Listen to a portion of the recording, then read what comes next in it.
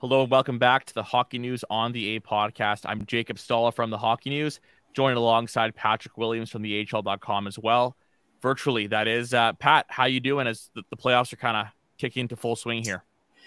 Yes, they are. We're kind of through that mini round, that playing round, the best of three, and now we're down to what's essentially now the top 16, right? And it's a pretty good field, really. From 1 to 16. There's no real, what I would say, weak teams or those Cinderella teams that have their moment and then kind of can't keep it up. I mean, I would say these are probably really truly the top 16 teams in the league right now. I disagree with you there.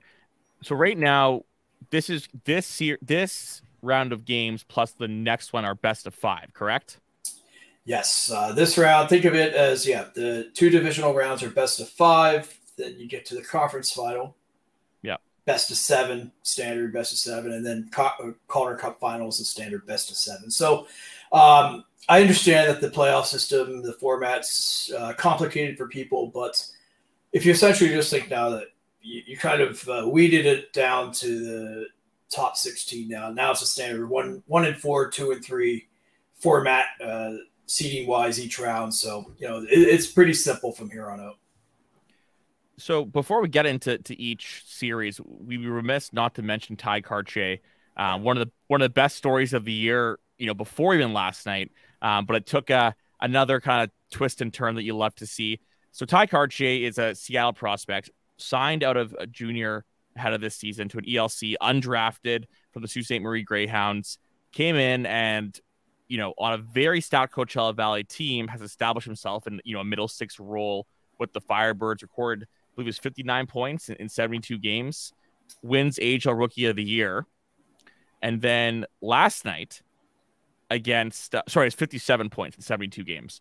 But anyways, last night, injury happens to Jared McCann for the Seattle Kraken a couple games ago. So he's called up, put in a top 6 role, makes his NHL debut in the playoffs, and scores a pretty nice goal. So I don't know if you could ever envision a better year for a player like that. We had Jessica Campbell on, and she was, speaking very highly of him. But what a year it's been for the 21-year-old center.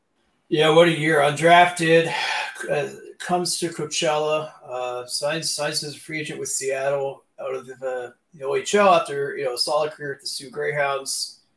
And this is a classic case. So two things. He took advantage of an opportunity to start with, had a fantastic season, especially after around the first 20 games, he definitely struggled, right, trying to find his way. And but I mean, really down the final two-thirds plus of the season, one of the hottest scorers in the league, right? He finally figured out how to kind of unleash that shot and do what he needed to do in order to utilize that.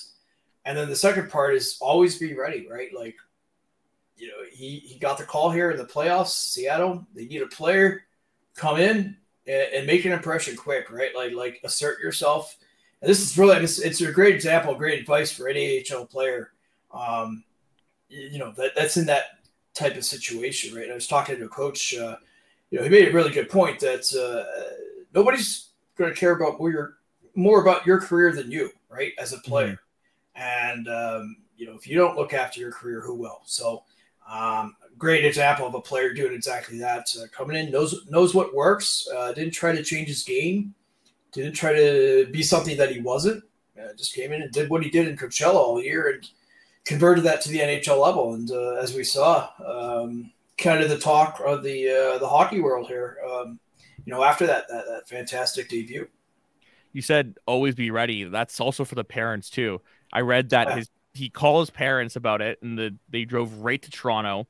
Yeah, I think it was. They jumped on a plane to Denver right away. So it kind of goes for parents and players this time of year. So here's the interesting thing too about Kartye is, and you made a tweet actually about it too, is that shot that you saw that scored the goal. Like, he had a very good shot in the OHL. Was always known for that. The big thing on him, from what I've gathered and heard, was that two things. One, none of his skills, even shot included, he's not like a crazy free, like none of his skills are kind of distinguishable and elite on their own. So sometimes he can kind of fade in the background. And also, his decision making wasn't as good.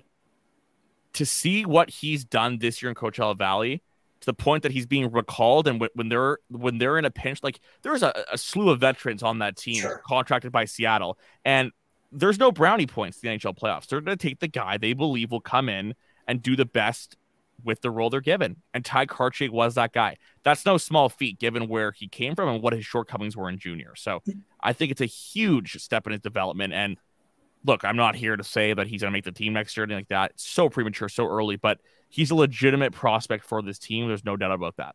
It's an excellent point. Playoffs are not an audition, right? Like it's come in and produce, like, and that's what the AHL is for. That's, it is to learn, the better decision making, play away from the puck, all those things that coaches harp on time and time again. And you're kind of like, maybe you roll your eyes a little bit, hearing that so often, but it's true, right? Like that's what you have to do. You have to be ready to go. Like when, it's like it's a play, it's an actor. When that curtain goes up, it's showtime. Be ready, right? And like he's a great example that players, this July we'll see June we'll see players that don't get drafted and kind of think their career's over and what are their chances, right? Well, point to Ty Kartye, right? Like if you can produce, this is a league where there's so much parity. They're going to find a role for you, and as long as you're ready to go and bring it when you do get that chance, you too could be like a Ty Kartye. So don't rule players out. I think that's the biggest change we've seen in the last 5-10 years with player development, that you really can't pigeonhole players anymore. Like every player has their own path, and hey, if they need an extra year, they need this, they need that, so be it. And then here we are. Must be awesome for Seattle, especially when you're an expansion team. The cupboards are like, the cupboards are going to be bare. Yeah. So you kind of prepare yourself for it. And then to have this undrafted free agency signing, again, if he didn't even play last night, it'd be great. Great year as it is, wins rookie of the year. Then to have it to the point where he develops so much that you're bringing him up and he scores a goal. I mean, that's a lot of high fives in that front office, I'm sure. So moving on from Kartye on to kind of the Calder Cup final 16, the Sweet 16, I guess we'll say, sure. Right now, this time of the year. We're going to go by each division, start with the 2-3 matchup, go into the 1-4 seed after, kind of break it down a couple of minutes. You've probably heard some of what we said, 2 episodes ago and whatnot, but lots has kind of developed, and this is where it's taking shape, right? This is where the playoffs really gets into that, sort of traditional format, if you will. And we're going to look at it with that sort of lens in mind. So let's start with Hershey and Charlotte, the 2-3 in the Atlantic Division. You and I have talked a lot about this. I'm a bit higher in Charlotte than most because they're veterans, but I don't like for me. It's like I don't know if I see that overruling what is a really good Hershey team. Like they've kind of got everything you'd want in that situation. The veterans there, the NHL team's out, and they've been playing quite well since January. Hershey has veterans too, right? Like Charlotte, totally. Definitely has a good group. Now the problem for Charlotte right now is Alex Lyon's in Florida, Zach Delpy's in Florida. Yeah, you put those two back in Charlotte, and I think this is a much different series, right? But Charlotte. Now I think to their credit, they did rally against Lehigh Valley, but it was a lot more dicey than I think it probably should have been for them. Right. It was only kind of when they wore Lehigh Valley down that finally they opened the floodgates there with that 6-0 win. But I'm a little bit uncertain about their goaltending right now. That just they had to go with both J.F. Berube and Matt Gusta. And hey, like whatever it takes to get the job done, but I just don't know if that's sustainable. Hershey just can roll a lot of lines at you, a lot of depth. Todd Nelson's the head coach there. They're going to be absolutely prepared. They've had a lot of time to heal up, kind of work things. A little bit almost a mini training camp where you slowly ramp up, and now right. Here game 1 Friday night, ready to go, and they already got that. Show you how ready they are. They actually went down Wednesday afternoon, or actually Wednesday morning. They bust down to Charlotte. So, 2 days in advance, just to kind of get settled in and get that team cohesion that much tighter.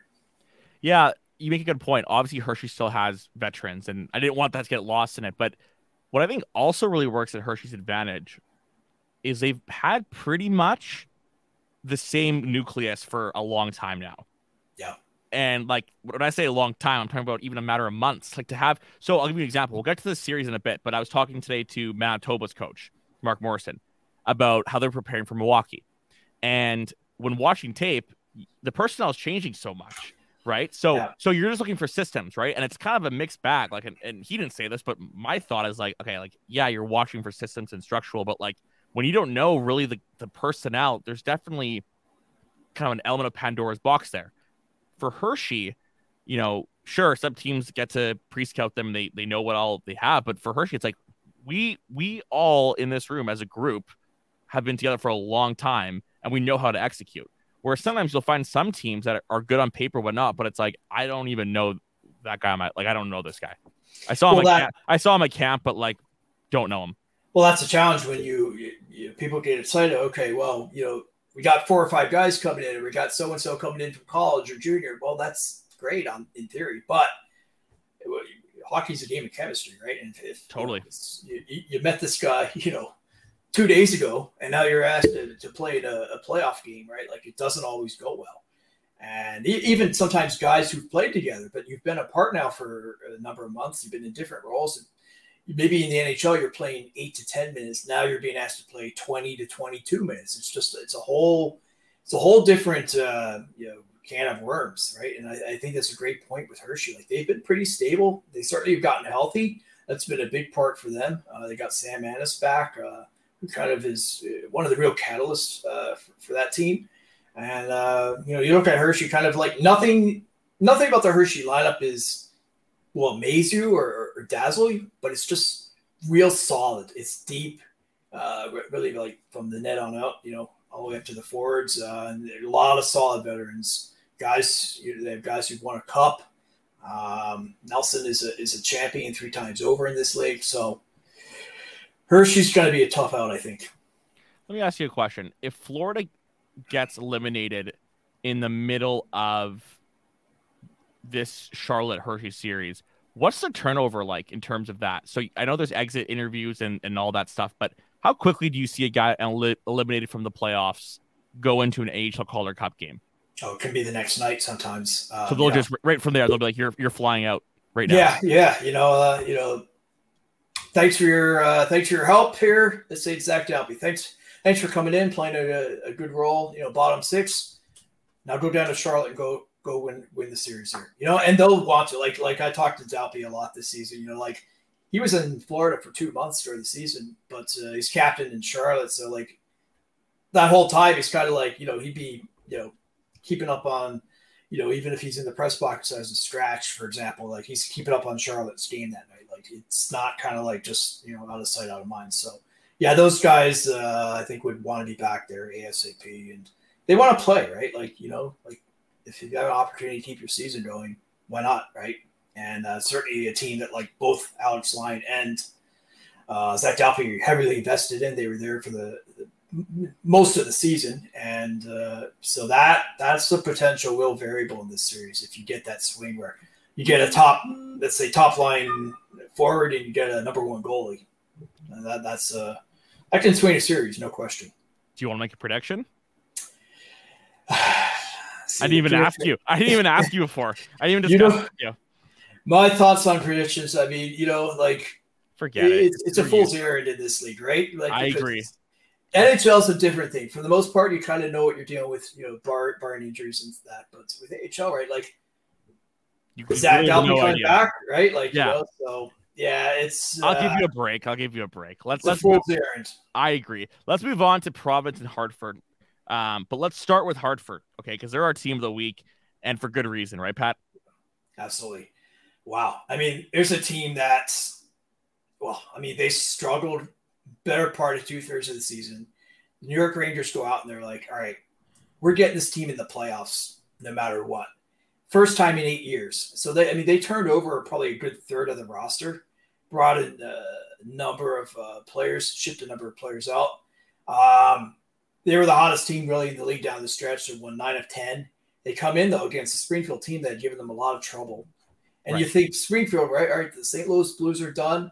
Joel Hofer's in net. They don't have any call-ups to worry about, right? Like this Springfield should handle the series. Well, not only did not handle the series, they got blown out. 13 goals in 2 games for Hartford. Springfield had no answers. Yeah. They go in there in game 1, absolutely just rout them. And then game 2, you think, okay, Springfield's going to come with a real big pushback. Instead, it's Hartford comes out 3-0 in the first period. And you're like, wow. So this Hartford, it's not the same Wolfpack as before. We're kind of like the passive Wolfpack that don't push a play. This is a different group now, and they had some success against Providence. Like, this is not necessarily going to be the easiest series for Providence, Eastern Conference regular season champ. Like, this is a tougher series than you would probably expect coming in, when you win the entire conference. But it's a good way if you're Providence and you're thinking of making a real deep run, get sharp early. So I guess that's the silver lining there.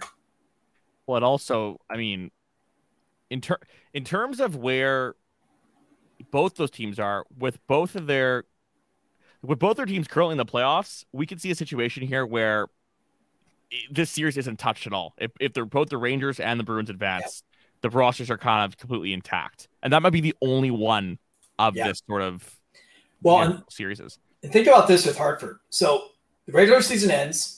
Yeah, Rangers say, okay, we need 4 players to come up as extras. Right. Captain Johnny Brzezinski goes up top 6 forward. Jake Lecision, the top 6 forward, goes up. Louis Domingue, your number 1 goalie, goes up. Yeah. Libor Hayek, top 4D, goes up. I mean, yeah, like that is not a recipe generally for to come in and win a series like that. And yet, I think everybody there really rallied. Everyone pulled together. Dylan Garand, pretty highly touted rookie, came in and certainly held up his end of the bargain. And the Wolfpack are pesky. Like, they're a different team now than they used to be. Like, they come at you a lot harder.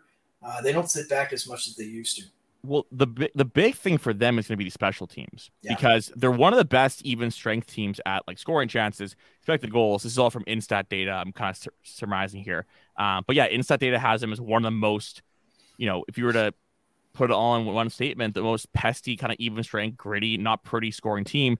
One of the worst power plays in the league, though. So that's kind of because I find that special teams is kind of the difference in those series a lot of the time, I find. So let's move on to still staying in the Eastern Conference, but moving up to the North Division, Syracuse-Rochester.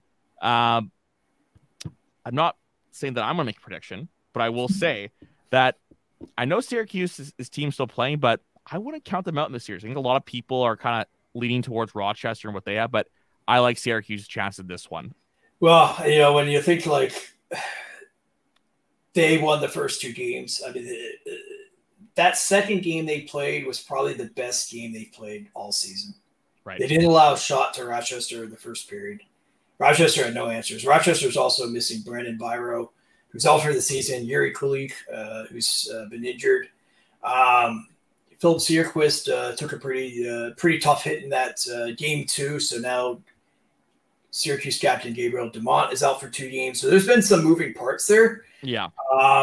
This is going to be a tough test though for Rochester now. Now you got to beat this team 3 times in a row. Now you do have two of those games are in your building, so that's if you're looking for reasons for optimism in Rochester, that would be one.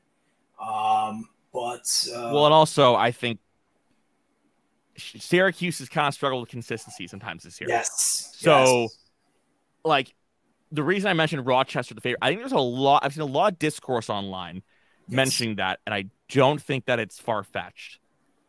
They've had strings of games, Pat, where they've been horrible. Yeah. Syracuse. So, I mean, that's kind of there, but as you said, they have to win 3 times in a row.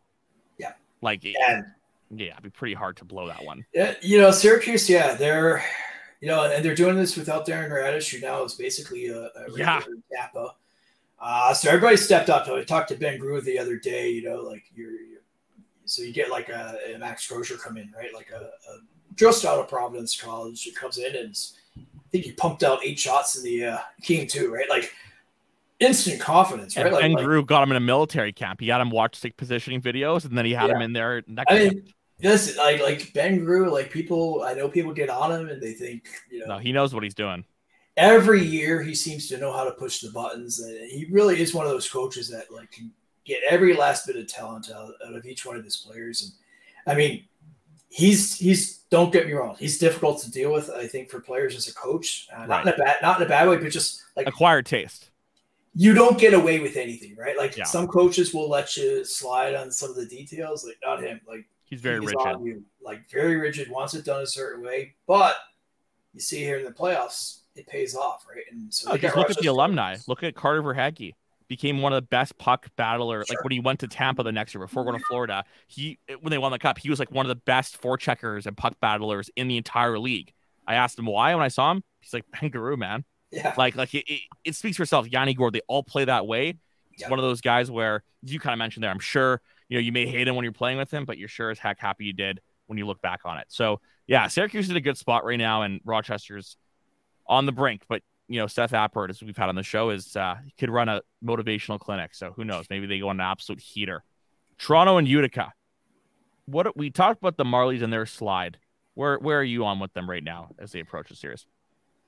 Well, I think thank God for the Marlies that they won that final game of the season against Belleville. At least it was something, a little bit of confidence. I mean, now granted, Belleville was already out of the race, and it was it wasn't much of a game in terms of the standings, but they had just been on a month-long slide, right? Like they had one win, I think, in their last 11.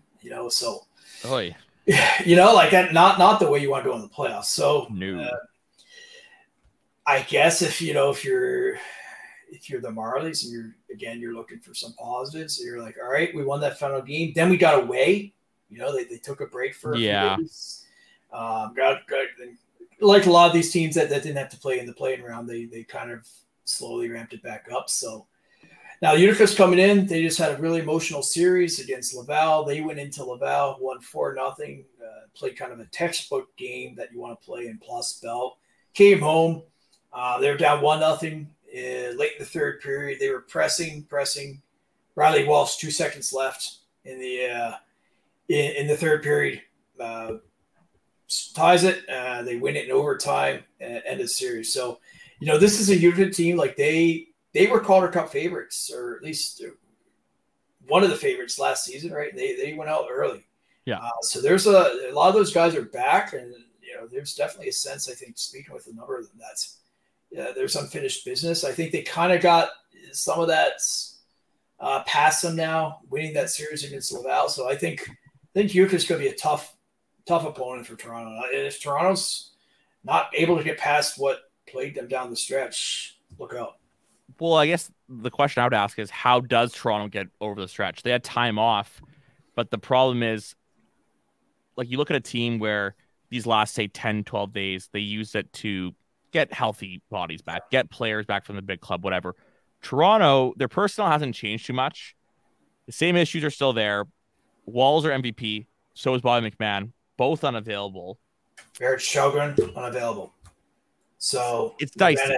It's tough. You're down to number 3 goalie Keith Petrozelli as your likely starter. So it's not ideal. It's a much different hockey team that was there for 66% of the year.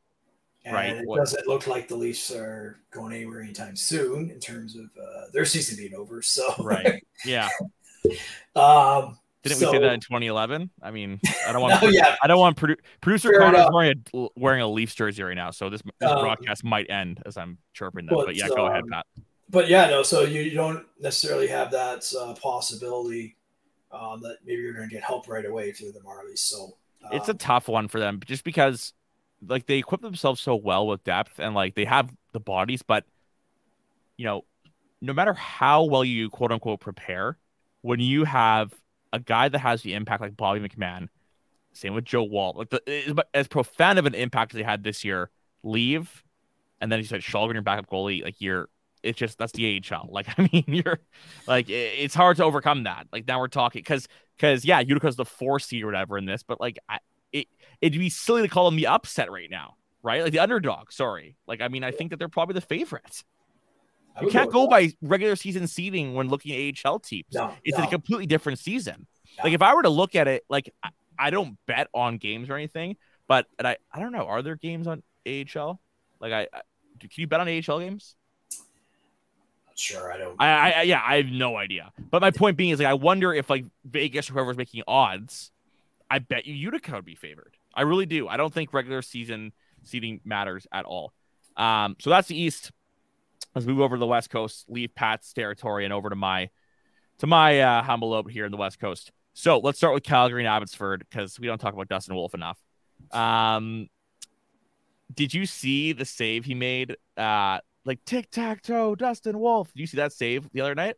That was awesome. Enjoy it because he's going to be gone soon, Pat. Yeah, he won 47 awards or something this year. I mean, like 47 awards. Yeah, felt like. I swear, like every time I get another press release, another email, it's Dustin Wolf.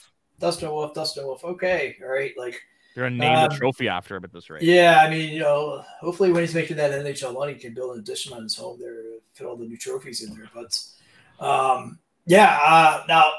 more Dustin Wolf the same. Now, they did get a little bit of a scare in game 1 against Abbotsford. Now, Abbotsford's, again, one of those teams where Vancouver's done. So they're pretty fully stocked lineup. They came in. They played them real hard, right? And now Calgary needed that one because, like, if you lose that one, you're almost in a must-win for game 2 because the final, it's a 2-3 series. So the final 3 are in Abbotsford. Yeah. So do you want to try to win 3 on the road? No. Especially since they had played a 3-game series in Abbotsford the final week of the regular season. Abbotsford took 2 of the 3. So they managed to pull that one out. Thank you, Jacob Peltier, if you're the Calgary Wranglers. Game 2, if they can pull that one out, then you gotta like their chances. But this is gonna be, Calgary, I think, is my Calder Cup favorite. I think it's not exactly a stretch of the imagination, but like it's going to be a rough path if they're going to do that, right? Like they're going to have to either get Coachella in Colorado, who we'll discuss later, and then somebody out of the Central. Let's say it's Texas, Milwaukee, for example, and then you would have to obviously play somebody from the East. So like it's a gauntlet that they have to run. Like it's not. It is. It's by no means. And it's not every day that you see the top 2 teams in the league come out of the same division, right? So like. But Coachella Valley, Seattle could still be in it, man. They could make the second round. They could, but styles make fights. So like I just look at Calgary. I don't see any weaknesses. Like I don't either.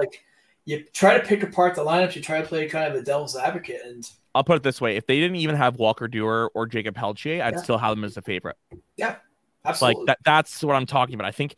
Remember in 2018 when the Marlies made that run? You kind of like Texas gave them a good fight, but you kind of knew they were going to win. Yeah. You kind of had that feeling, or that they were the favorite rather. And I think that it just every box is checked for Calgary, really. Yeah, I mean, you look at like the backups. I mean, like Oscar Dance, for example. Yeah, he's your number 2. Like, he's your number 2. Like, he's a solid guy. He's been a playoff goalie in this league, and I mean. Dustin Wolf, you keep waiting for him to have a bad game. So here's a stat. Other than the first game of the year against Coachella, he was pulled 1 time the entire season. He played 55 games, led the league. He was pulled once. Once. The first game of the year? Did you just say the first game of the year he was pulled? He was pulled once, and then he was pulled 1 time after that. So 53 out of the 55 games, he was not pulled. Okay, that's the thing. I had people, Sean O'Brien, who I think any AHL fan should follow. He's an absolute genius with his models and stuff. He was saying that he thought that it was a stupid pick for the AHL for Dustin Wolf, but I give him credit because, like Wolf, the MVP, kudos because just the sheer volume of he plays for a good team, but the amount of games that he played in and was that good in consistently, there was no dips. He was that good throughout. Like it's hard to ignore. That is valuable. A Western Conference schedule where you got some real significant travel. You obviously have back-to-backs in this league. Like obviously Oscar Dance is a good goalie. We just said it, and I still believe it. But if he's their goalie with this team, we're not jumping over and freaking out about them. I think they're still a great team. But like what Wolf is able to provide that already really good team makes them a clear-cut favorite in my mind. Let's get a thought on Abbotsford, Pat. What are your thoughts on them? I know they're a pesky team. They've got Pazolkin, they've got Hoglander, but kind of David versus Goliath. But yeah. I mean, I think I know Calgary's not overlooking Abbotsford by any stretch, and certainly when after that first game, and Abbotsford's right there, they matched them pretty much shot for shot, goal for goal. I mean, Peltier beat Spencer Martin on a really nice shot, to win the game. But now one of their questions now is Matthew Phillips. He took his spearing match penalty. which is certainly not his style. In game one, first period, what's his status down the rest Do you of the series? foresee supplemental discipline? I don't know. I mean, that will be something to watch. I mean, that's, you're talking the guy that's number 2 in the league in goals in the regular season, 36 goals, right? Like, and you only have a 5-game series, right? You only have so 3 games. Yeah, even if it won't take much of a suspension to take him out. I mean, he basically missed most of game one too. So that's something to keep an eye on. But this is a fun series. Like, it's kind of like, it's one of those ones where the NHL teams are rivals, and now that carries right down to the AHL affiliates, and you just see both teams are ready, right? Like, they're healthy, they're fully fully stocked rosters with both the parent clubs being finished. So it's this might be, for my money, maybe the best series of the entire first round. Coachella Valley in Colorado. Before we get to Coachella Valley, let's talk about Greg Cronin's Colorado Eagles. Where do they kind of land on your meter of able to pull off an upset here? Because I think that we talk about Coachella Valley the same breath as Calgary. Understandably, they're a great team. They've had a great regular season. But is it under a possibility that they're upset in this first round? I don't think so. It's a good question. I think for Coachella, maybe they got that scare out of their system, right? Like, maybe, yeah. Like, I don't think they foresaw a situation where they're going to have to play a deciding game. Tucson came in game 2. I mean, game 1 had just been pretty much a complete rout for the Firebirds. Tucson comes in, stuns them 3-0 in the first period of game 2, right? Like, sets up a game 3, and I think I was impressed, like, the way Coachella just came out. I mean, they absolutely buried Tucson. 4 goals in a stretch of a few minutes in the first period. It was like 4-0 by 10 minutes in, and that was the game. So you could tell that they were not a happy team with the way things have transpired. I think sometimes a team needs that wake up call. Like, they've had so much success, and then they kind of got bloody lip, right? And they now they know they're in the playoffs, right? So they went in last night, game 1, Colorado, 6-2 win, pretty much dominant from start to finish. I don't count Colorado out there. They're a well coached team, very detailed. I think the thing for Colorado will just be, did the Avs come calling? If they pull up a couple players at some points, that would be a risk. And again, this is a 2-3 series, so you're in a situation. Their NHL affiliates are playing each other. Yes, it's a full on battle. There was one a couple years ago where I believe it was Washington and Pittsburgh, and then Wilkes-Barre and Hershey, and then Wheeling in South Carolina down. Oh my God! Like all at one point, or at least in different parts of the respective playoffs, had faced each other. So, I'd say it's almost a must-win game too Friday night, or actually tonight in Colorado, because if you have to go win 3 in Coachella, I wish you luck. I could see Colorado winning. I don't know. Yeah. And if it goes to Coachella 1-1, who knows, right? But totally. I'm more so in this game. I could see Colorado winning. I think I'd still side with Coachella Valley for sure. But yeah, that's kind of where I would go. Now let's move up to the Central Division, our last one. This is really interesting. We'll get to Milwaukee, Manitoba at the end. I'm going to flip the script here a bit. But Texas and Rockford. Okay. I heard from a little birdie, little source, that you picked Texas to sweep. An article for Texas. What's the site called? 1,000 Degrees Hockey? Yes. Mr. I don't do predictions. I don't do predictions. I believe I picked them in 4. I'll stay with that. Texas in 4. Oh my gosh. Right. Because best of 5. That's not a sweep. Okay. Fair. Makes more sense. Here's the thing, though. Texas is without Thomas Harley now.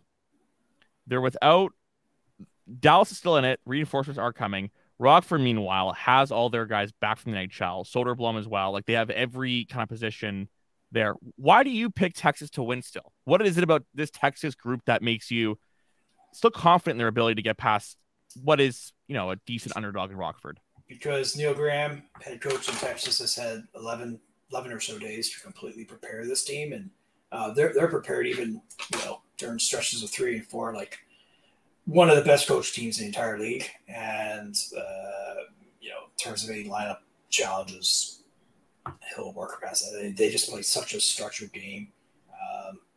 You know, kind of the Western Conference version of Providence in that sense. Like, good depth. Like I said, very structured. They definitely can push the pace offensively. So I think Rockford is not a pushover, but I can't pick against Texas. Not this year. Like, I think that this is a team that I think can definitely do some damage this spring. Well, they roll 4 lines too, right?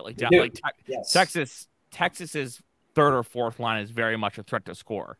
It's Sure. not the same way as their first line or second line scores. Like, it's more of a forechecking bump and grind way. But like, when you have Curtis McKenzie on like your third line, like, you're just a walking mismatch of a team, right? Like, it's hard to match up against that. And a lot of guys that been through it before. Like McKenzie's been, he's won a cup, went to another final. Just a good experienced team, like veteran wise, like Alex Petrovic. They have Tanner Kara. Like, just it's real hardworking team. Kind of like all the things a coach would want to see. They do it. They do it consistently, which is, as we've discussed, probably the most difficult thing in this league to find is that consistency, and they have it. So, yeah, I think they're a little bit of a team that's overlooked in the West.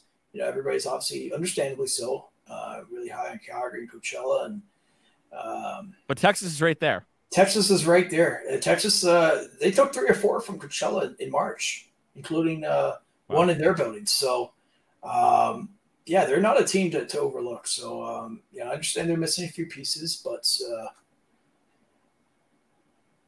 I would just say don't sleep on Texas. Agreed there. Let's move off to our last series, Manitoba, Milwaukee.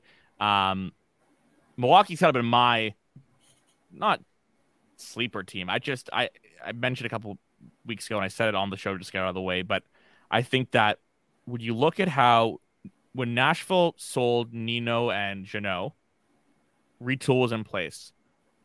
But then from then on, Nashville stayed in the fight, and the drivers were guys like Phil Tomasino, Luke Evangelista, and other guys that are coming down too, like even Kiefer Sherwood and Mark Janikowski were in secondary roles and weren't as profound as those two prospects, but still, guys that had impacts in NHL games are now joining a Milwaukee team that's coached by Carl Taylor and backstopped by Yaroslav Askarov, who is our prospect of the week.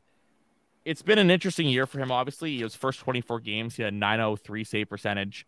Kind of getting the feel of things. It's a big change, smaller ice surface, the usual stuff.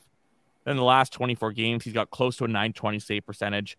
He's as electrifying as he'll ever will be. He's got that flair, that flavor, and he could be the real X factor for a Milwaukee team that wouldn't be surprised we see him in the conference finals at the very least. Yeah, a little bit of swagger, I think, is one way to kind of look at Askarov. Just like, he's confident, right? Like, he's 20 years old, but he struts out there like he's like a 10-year veteran, right? He's not a guy that I think not that I think Manitoba's really that kind of team, but you're not going to get into his head, right? Like, and if for some reason he would falter, you have Devin Coley right behind him, who was fantastic last year in the playoffs against Manitoba. This is a rematch from last season, so. I would be more concerned with Milwaukee bringing all those players back if they had to jump right into it, like the best of 3. Mm-hmm. But they've had about 10 days to practice, kind of get everything squared away. I talked to Carl Taylor this week. He didn't seem too concerned. And he's a pretty honest guy in terms of he'll acknowledge, when he is concerned. So the fact that he's not too rattled by that, I think bodes well for Milwaukee, but I think this will be a tight series, right? Like the Moose are just that kind of team that they kind of hang around. They lost both their goalies too. They're both that is the variable. The question is though, they're both drinking beers at the Vegas casino right now. If the Jet, no, they're not. Absolutely not. Now, if the Jets get bounced, there's no one really coming down though. Well, you get your goalies back. True, so, but you're already going to be too deep in the. Yeah, no, you're right. It's a lot's hinging on tonight's Jets game, the Thursday night Jets game, for the Moose season. But one more question to ask Rob: how far away is he from being an NHL goalie? He's farther. I think he's farther than a Wolf. Well, obviously Wolf. Farther than a Lucas Dostal. He's kind of that next. Like, listen, there's been a lot of good goalies in the AHL this year, but like, let's put our reality goggles in. I think he's probably 2 years away, right? Still, At least yeah. a year. Like, Let's say so. goalies Like traditionally are coming in at 2021, right? yeah, so Wolf has needed 2 years now. Granted, I think maybe he's a little bit overdone, but like Dostal, he played that short season and then played a full season last year and about half the season. So maybe that roughly averages out to 2. So I think certainly next year you would want to see Askarov in Milwaukee again. Now, one of the variables will be, let's say if Milwaukee really go on a run, let's say he gets 15 to 20 extra playoff games. Sure. High pressure, high intensity, high quality opponents. That could maybe accelerate things a little bit. But certainly. I think 2 years is probably the minimum. Well, the thing too is now we're seeing these goalies come over earlier, Yeah. so that does work in favor towards it being, because I could tell when I asked you were like, you don't. He's so not just good, but he's so sort of profound in the way that he plays and commanding when he's on that you're like, ooh, like could see him, going up and just kind of never coming back right away. But I think that for a team like Nashville, who will probably look a little bit different next year up top, it's, going to be a retool or a patient approach. I just don't see them throwing him into that situation yet. I don't know. Well, that's the thing. Whatever you do, you don't want to mess this up, right? You have a potential number one for the next 10 years if you manage it correctly. And Barry Trott's now coming in, I think, certainly understands that, right? And so, yeah. I mean, it's the Milwaukee-Nashville way for the last 25 years, or at least since Nashville entered the NHL, has been slow and steady, right? Like they don't rush players. Yeah. And you look at everybody that came through there in net, Pecorini, Cisaros, like some second-tier goalies, that's just in net, never mind defensemen, forwards. They always err on the side of extra time in Milwaukee rather than too little. So, and Barry Trotz was certainly a part of that Nashville DNA for a long time before he left, and now he's back. He certainly, I don't think, changed any of that thought. No, I agree. That approach. So, I think one more year in Milwaukee, and then maybe revisit it for that would be 24, 25. And well, you could also, to your point about him having a crazy playoff, if he does, you could always get to the point where next year, if you're not a competitive team, you bring him up every so often or whatever, right? I just think that if you look at this year right now, he's only had one half of a season of really good hockey. When I see it, we're all kind of thinking, oh, he's going to be real good, but not necessarily in the NHL come the fall. So that's all I kind of mean by that. But he could be the Conn Smythe equivalent winner of these playoffs. Wouldn't be surprised. He has all the talent in the world to do it. But we're going to end it there. We've gone through the Sweet 16. We won't be in the Elite 8 next week. By that, we'll still be kind of in the thick of it, but we'll have lots more to recap, a lot of prospects to cover, a lot of teams to put the spotlight on. But until then, we're going to sign off from here. Thank you for listening, folks, and we'll see you next week.